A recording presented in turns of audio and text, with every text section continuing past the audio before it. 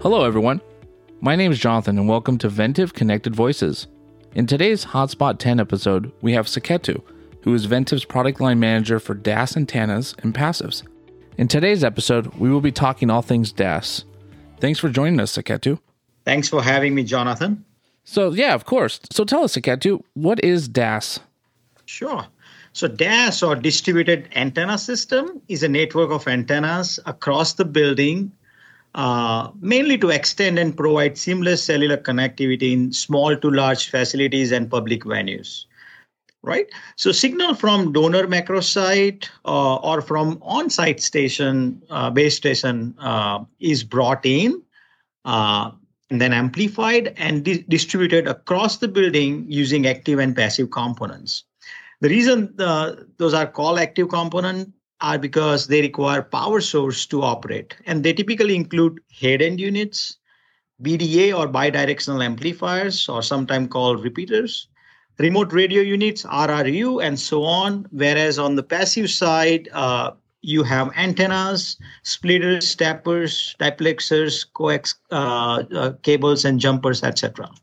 So what are the different types of DAS then? Yeah, great. So there are mainly three type of DAS out there: active, passive, and then hybrid, which is combination of active and passive. So passive DAS is the most basic and low in cost when compared to active DAS. Architecture is very, very simple and relatively easy to install. The reason why it's called passive is because they use the passive devices to distribute signals across the building. They're mainly ideal for small to medium-sized buildings, and you commonly see those DAS deployments, passive DAS deployments in public safety. On the other hand, active DAS is really high in cost and usually complex to install, right? It uses active devices and fiber distribution, right? So fiber is something new in active, right? Which is not the case with passive. And they use fiber to overcome losses in uplink and downlink, right? Which are very inherent in passive DAS. Typically, what happens is RF signal is digitized and travel, long distances over fiber optics to RRU or remote radio unit, where it is converted back into coax or RF and distributed over the coax to the antennas. Offers great level of flexibility, ease of zoning, and this all makes active DAS an ideal solution where capacity and coverage are needed. You typically see active DAS in airports, stadiums, and arenas, hospitals, campuses, high-rise buildings, and so on. And finally, hybrid DAS, like I said, which is a combination of active and passive element. And I often use in medium-sized building with a special geometry and features where passive system is deployed in one part of the building and active on the another. The one key thing to remember when we talk about DAS is DAS as or distributed antenna system, as name suggests, distributes the signal. It does not generate the signal itself. And what that means is it does not add new capacity, but rather use the available capacity. Oh, thank you, Suketu, for going through those. So, my next question, that I have is, why can't the outdoor macro network be used instead of DAS? Yeah, I think it's a great question, right? And the short answer is capacity and coverage. So if you think of, all these buildings, right, they are made of bricks and concretes and metal, glass, windows, and so forth, so on, right? And all these materials block RF signal. So by the time your signal made into the building, your signal is significantly attenuated or weakened. And so that's not something ideal for having connectivity within in building. So you run into, and I'm pretty sure everyone runs into these scenarios where you have strong signal outside the building, but as soon as you get in the building, your signal quality is very poor.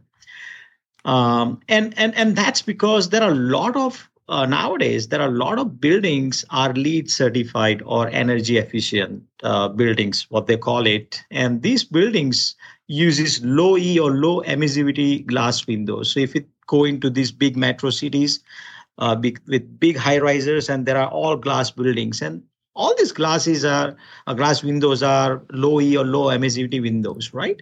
And they have a very thin metal layer of metal coating that not only rejects the UV and solar heat for energy efficiency, but then they also create significant barrier for RF signals. So for example, just to give you a data point, if you have a double glazed low E glass window, the low band 900 megahertz signal is attenuated by about 30 dB. That is about 99% reduction in signal strength. You know that in RF, every 3 dB your signal power halves. So think about that. That's a significant loss in signal power level. And when we talk about the large public venues such as stadiums, when the event's happening, you do not want to rely on nearby macro towers, as they will you quickly overwhelm them. So for those, you really need high capacity DAS to tackle that. And talking according to some estimations, about 80% of data traffic and over 60% of cellular calls originates from within the building. So you got to have a robust and reliable in-building connectivity. Well, thanks, Suketu. I appreciate you going through that. So the next question I have is, what are the key design considerations in DAS?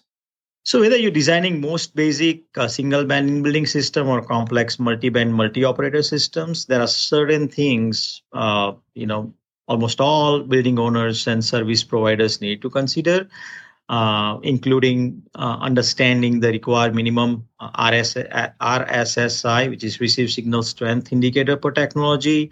You need to understand how many operators and technologies support and how many carriers on the systems. Are there going to be future expansions to the facility, which will require DAS connectivity and building connectivity? Identifying equipment partners and vendors, understanding link budget and which technology has the smallest link budget and coverage range, other physical constraints that building might have. So these are all some good design considerations one should keep in mind. Well, thanks. How can Ventev help?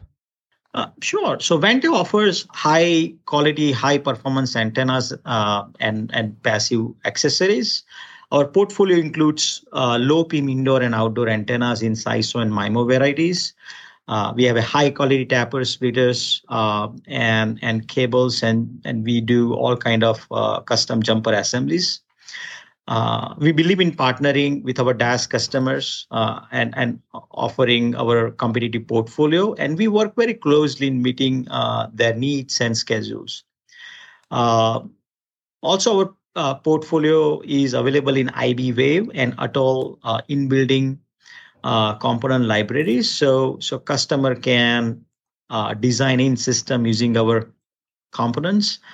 And not to mention our top-notch sales, always eager to help with your projects and needs. Yeah, and you can find this information at ventevinfra.com, or you can reach out directly to an RSC, as Suketu mentioned, at sales@ventev.com. Well, Suketu, I appreciate your time today, and thank you for coming on.